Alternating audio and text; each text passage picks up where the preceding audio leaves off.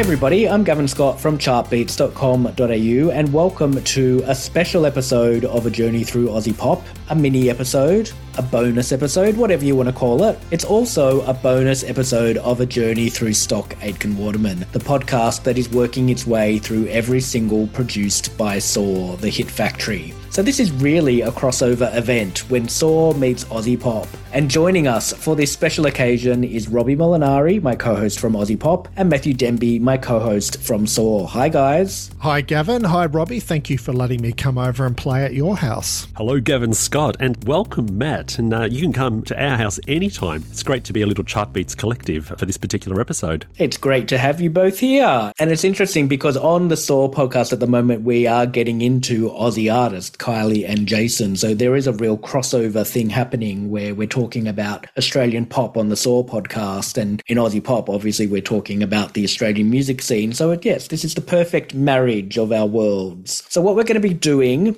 in this episode is hearing part of an interview with Tania Lacy. We spoke to her for A Journey Through Saw because she choreographed the original music video for Locomotion, and she had some interesting things to say about that, didn't she, Matt? She definitely did. Yeah, Tania was right there at the beginning of Kylie's pop career, so she's got the kind of insights not many people really have. Before she became well known in her own right, Tania was front and centre in Kylie's debut music video, and she gave us a lot of great insights about that experience, from the product placements they had to use in that video to what Kylie was like on set. And you can hear all of that in episode 36 of A Journey Through Stock Aitken and Waterman. That's right. Now, if you know the name Tania Lacy, you know that she was also involved in 2 music shows on the ABC, wasn't she, Robbie? She certainly was. Obviously, there was The Factory, which aired every Saturday morning on the ABC. And then later on after that, she became part of Countdown Revolution, which I was religiously addicted to, both shows. After school, I would always watch Countdown Revolution. And Saturday mornings, I would sit in front of the TV, my PJs, and catch up on all the pop goss. And she was just such a highlight in Aussie TV back in the day. I loved her.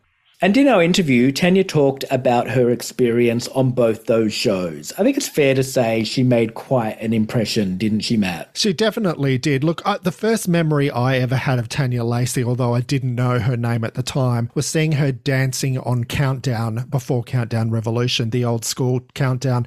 Back in 87 when we had that big inrush of sort of semi-faceless dance hits like Boom Boom by Paula Karkas, Love and Devotion, Male Stripper, all those songs. They didn't really have videos for those for Countdown, so they'd show montages of people dancing on the dance floor, and there was this girl who I always noticed who was dancing up a storm. Then suddenly one day there she was opening the show, introducing the show, and I thought, who is that? I've got to know who that is. And then of course she ended up on The Factory, which was one of my favourite pop shows of the 80s. I just loved The Factory. Just to sit there and watch the whole thing, just loved it. Andrew Daddo, Alex Paps, Tania Lacy, but Tania Lacy was my favourite on there. She was so funny. She brought in all this humour with this sort of sketch style characters. She had that hilarious character, the librarian, and then that sort of bitchy kind of rich girl from Turak character. And she did all those funny sort of walk-ons into real life workplaces. Like I remember her turning up at the Truth newspaper. I loved the Truth because it was full of,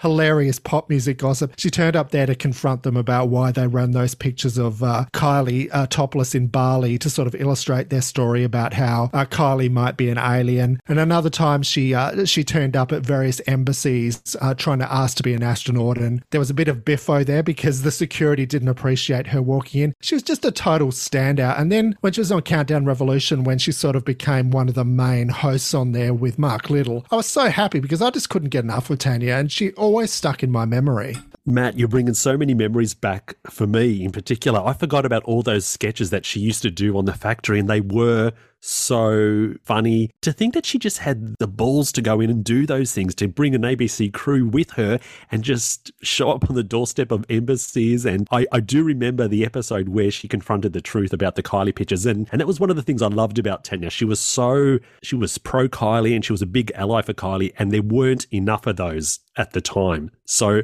I had so much respect for Tania because of that, on top of the fact that she was just such an entertaining person on Aussie TV at the time. Okay, so what we'll do now is go into the Q&A with Tania, where she talks about starting out on Countdown and how she moved onto those two other shows. She talks a little bit about coming back into contact with Kylie through her role as presenter on The Factory and Countdown Revolution. And we're also going to hear about how her time on Countdown Revolution came to an abrupt end.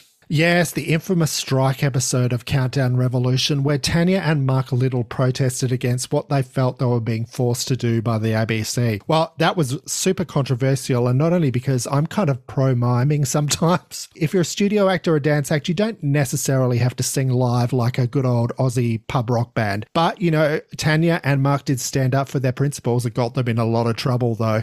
All those memories are coming back. And I remember watching that episode, after school that night, and I was a little bit concerned. I'm thinking, gosh, is this going to backfire for these guys? And are we going to lose Countdown Revolution? Is this not going to be on TV anymore? Because, they were the highlight. She was the face of Countdown Revolution. Without Tania Lacy, the show would have just been, nowhere near as entertaining. So, okay, here is Tania. Let's go back to, I guess, the start of your story. So you trained as a dancer. At what point did you start dancing on Countdown? Well, actually, I'd been at the Victorian College of the Arts School of Dance, and I had a terrible accident where a drunk teacher dropped me and snapped my leg in half. And when I'd had surgery and everything and I went back, I couldn't maintain what I needed to maintain for classical ballet training. It was just impossible. And so then I thought, I left the college and I thought I'll just move into commercial dance. And so then the Countdown gig came up and I thought, okay, perfect start for commercial dancing. Let's do that. And so there I was.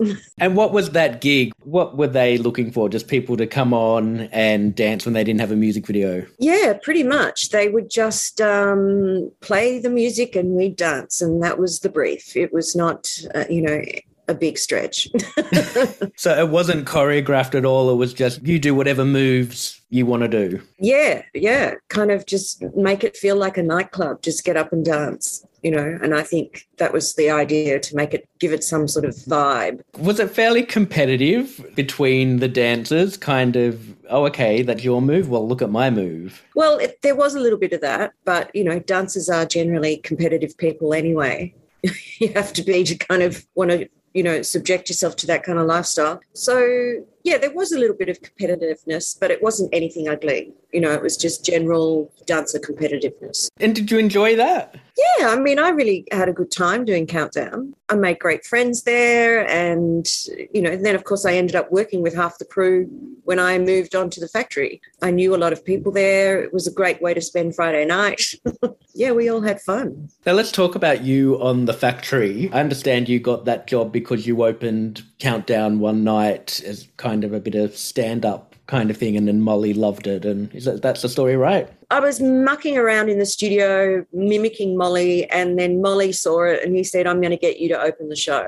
Then a couple of weeks later, I got a call. And it was weird because those days were the days of answering machines. And I'd gone out the day before I got this call and it said, oh, no, I forgot to leave my answering machine on, And the next morning the phone rings at like 6 a.m. And it was Grant Rule, who was the EP of Countdown. He said, we're just ringing early because we tried to ring you all day yesterday and we figured you must have a day job. We're doing a new show. We want to know if you'd like to audition. And I auditioned, and I think there was 3 rounds of auditions. And eventually got that job, yeah. And how much did you love that job? I loved that job so much. I was so lucky. There are a couple of things going on. First of all, they didn't give a shit about me. Like, they didn't care what I was doing. They really didn't care.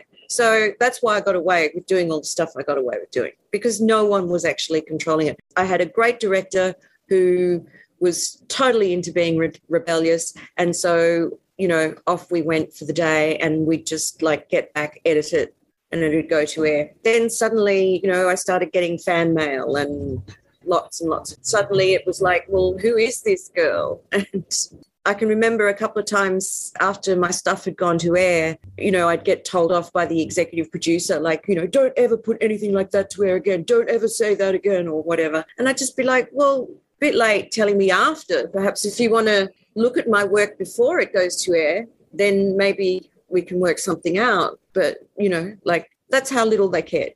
They never watched anything I did, just went to air.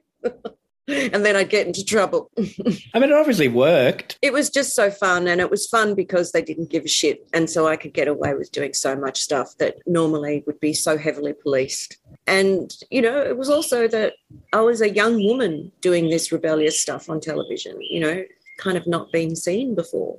And, I mean, I just had free reign. Never would you ever get an opportunity like that in television. I could write characters and perform them, and no one was there saying, no, you can't do that. I could just do anything I wanted because of this lack of policing. So it was really, truly just an amazing job. And then obviously Countdown Revolution. Talk to me about that. Well, the show was pretty much a disaster from the start. We had Molly at the helm being the executive producer. There were so many people on the show, and Molly would turn up with different hosts.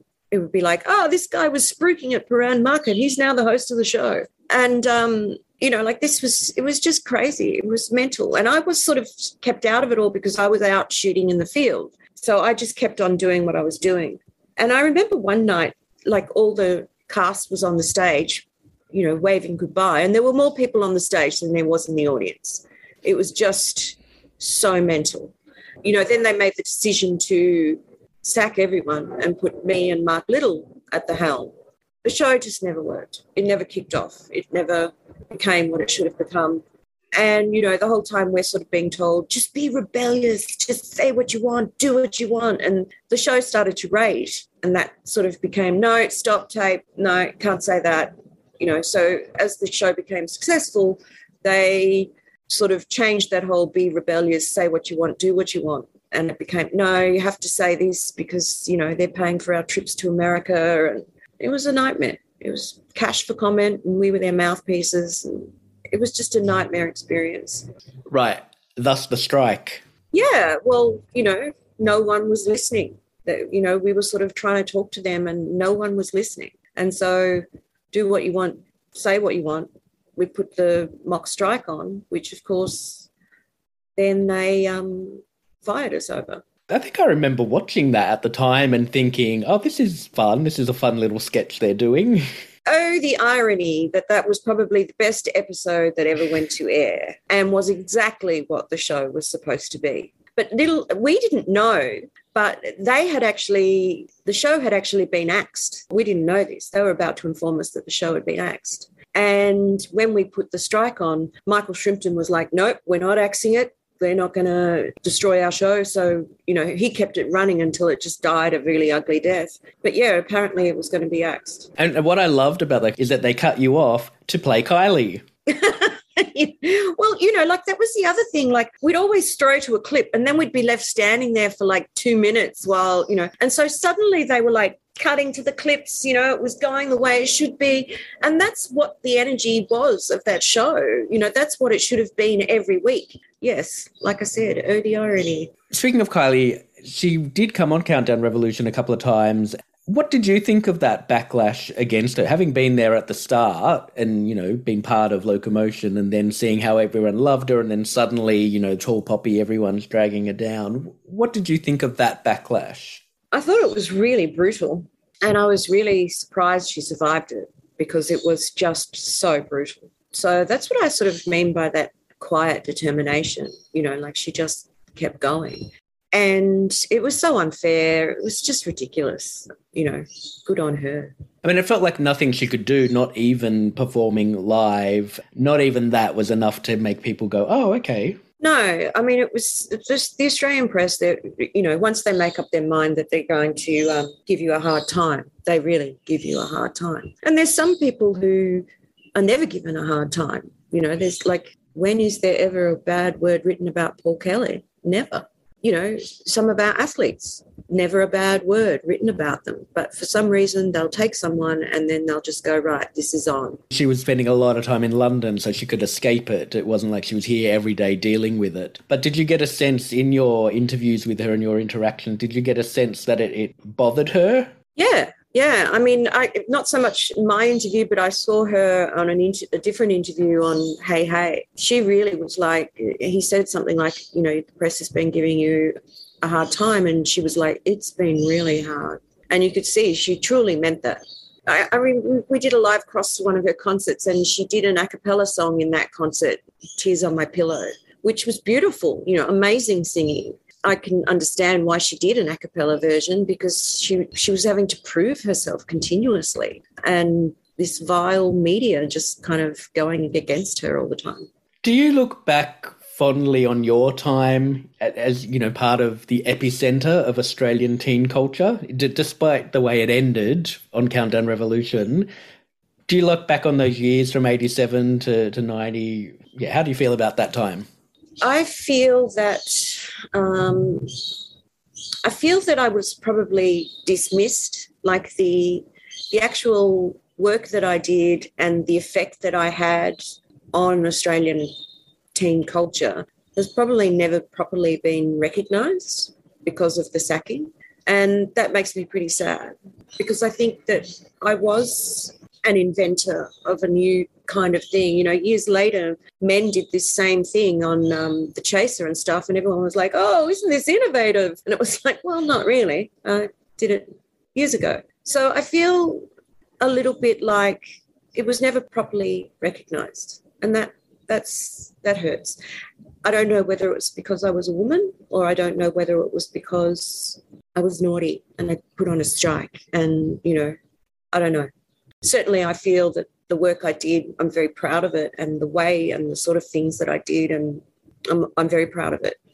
But I do not feel it's been properly recognised. I mean, I think anyone who was there at the time watching you recognize it. I mean, I recognize it because I was watching you and loving it and thinking it was hysterical. I guess men controlled the narrative, didn't they? They got to cancel the show the way they wanted to. Did you get blacklisted by the industry because of that strike?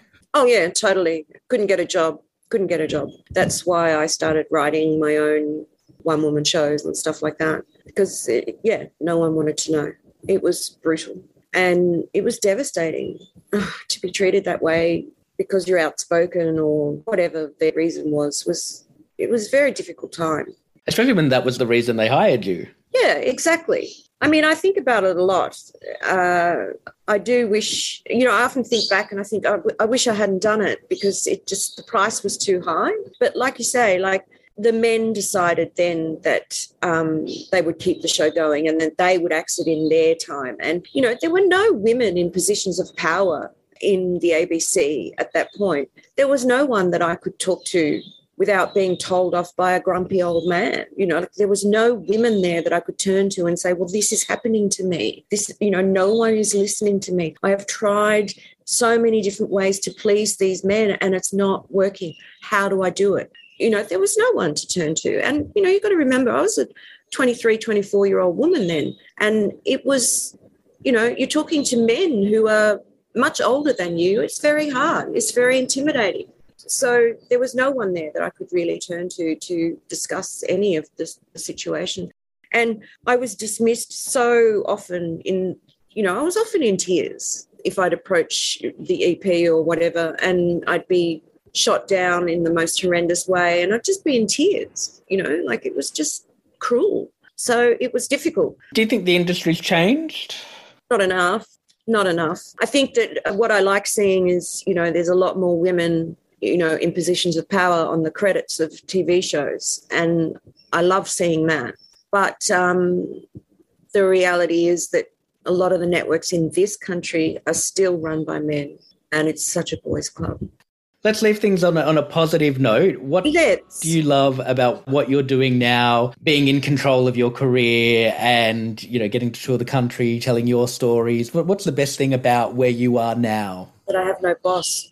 No, I'm just having a great time getting up, making people laugh, which is always what I've loved doing. I don't know.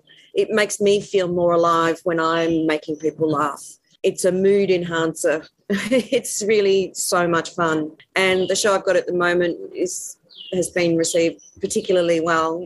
But, it is just me organising this. It's just me doing the touring and the publicity and the this and the that, it's hard work. And I'm doing a law degree as well. So, it's a lot of work. Yeah, no kidding. So I'm hoping that I'll be back on the road again toward the end of the year.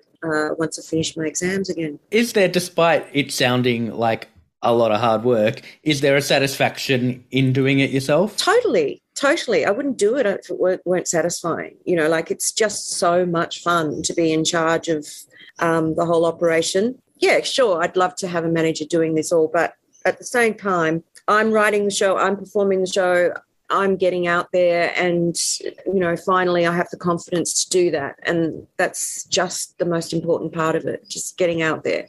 I love it. Well, guys, what did you make of that? Yeah, it's so sad that Tania didn't get to stretch her wings because, as I said, she was super talented. She got my attention immediately on the show she was on. But when you think back to like the early 90s in the wake of Countdown Revolution, what roles were there for funny women on Australian TV? There weren't many. It was a very different time. It was a very sexist time. Basically, unless you were prepared to sort of stand there on Hey Hey It's Saturday laughing at Daryl Summers' jokes, what role was there for funny women? I think had Tania been given the opportunities that so many much less talented men had, she could have had a primetime show. I remember reading in TV Week once she and Denise Drysdale were working on a concept for a sitcom. That could have been so funny. Unfortunately, that never saw daylight. I think, Australian TV used to exclude a lot of people who weren't white, male, and, within a certain demographic. People have more opportunities now, and it's a shame that Tania didn't get to shine as much as she deserved to. It's such a tough predicament to find yourself in, especially in the workplace, when you have to stand up for yourself and then you know that you're potentially risking everything for the sake of standing your ground. And I guess it did backfire for her, but then I have a lot of respect for her for having the guts to do that. Just listening back to everything she's mentioned there, she's so right. She was ahead of her time. The things that she was bringing to ABC TV to such a young audience is what we started seeing like decades later. I mean, were her sketches any different to anything we saw on Fast Forward or Full Frontal and, the Late Show? She could easily have fitted into that, but she was doing it before them. Yeah, look, shame on the ABC. Yeah, it's clear there are parts of the experience that Tania had working on those shows that still don't sit well with her, and fair enough. From my perspective, shows like The Factory and Countdown Revolution were a lifeline. It allowed me to tap into the pop music world. So it's a shame to hear she had an unhappy experience behind the scenes. But like anything, there are also good points, and I hope she takes pride in the fact that she kept a generation of kids amused and informed. Definitely. And I've got to say The Factory generally is grossly underappreciated because it was such a good show. I went back and watched some clips of it on YouTube this week and it was even better than I remembered. It was just so interesting and brave. It was really guerrilla television in a lot of ways. It's just hysterical now to think that, apparently Tania was able to put stuff to air without anyone higher up the chain even seeing it until it went to air. Could you imagine that now? Yeah, I can't even comprehend that. I mean, they had the faith to let her run with whatever ideas she had, but then would almost backtrack and, have a go at her for taking things just that little bit too far. I don't think I ever saw anything that went too far in The Factory or Countdown Revolution. Apart from the strike episode, I thought she was just always on point and just ahead of the game. But I will tell you something, the moment that Tania Lacy was no longer on our TV screens, she was certainly missed. But, it wasn't until years later, and I don't know if you guys remember a short film that came out in 1997 called Tiziana Bubarini, but Tania Lacy, she played the main character, Tiziana, and it was just a short film. I think it went for about 10 minutes, 11 minutes. It was just really, really cool. She's this down and out sort of suburban chick working in a supermarket, and it just sort of follows her little short story. That was actually directed by an Aussie guy called Robert Luketic, who went on to then direct Legally Blonde. She really was ahead of her time. Now, as Matt mentioned at the start, you can hear more from Tania talking specifically about working with Kylie on the Locomotion clip in episode 36 of A Journey Through Stock Aitken Waterman, which is out now. Head to chartbeats.com.au/saw or all major podcast platforms to hear that. And A Journey Through Aussie Pop will be back with its next proper episode in a week when we'll be looking at another landmark ABC series, Sweet and Sour. So thanks for joining us on this little special occasion. And thank you, Matt. And thank you, Robbie. Thanks so much, Gavin. And great to be all hooked up with Matt as well on this group chat. I'm going to go listen to the Locomotion episode. Thanks, guys. Well, thanks for having me over, Robbie and Gavin. Maybe we'll do it again sometime. And a big thank you to Tania Lacy, who was one of my favourite people on late 80s Australian TV. You brought me so much pleasure, Tania. You're so funny, and thanks again. Okay, everybody. See you later. Bye. Bye. Bye-bye now.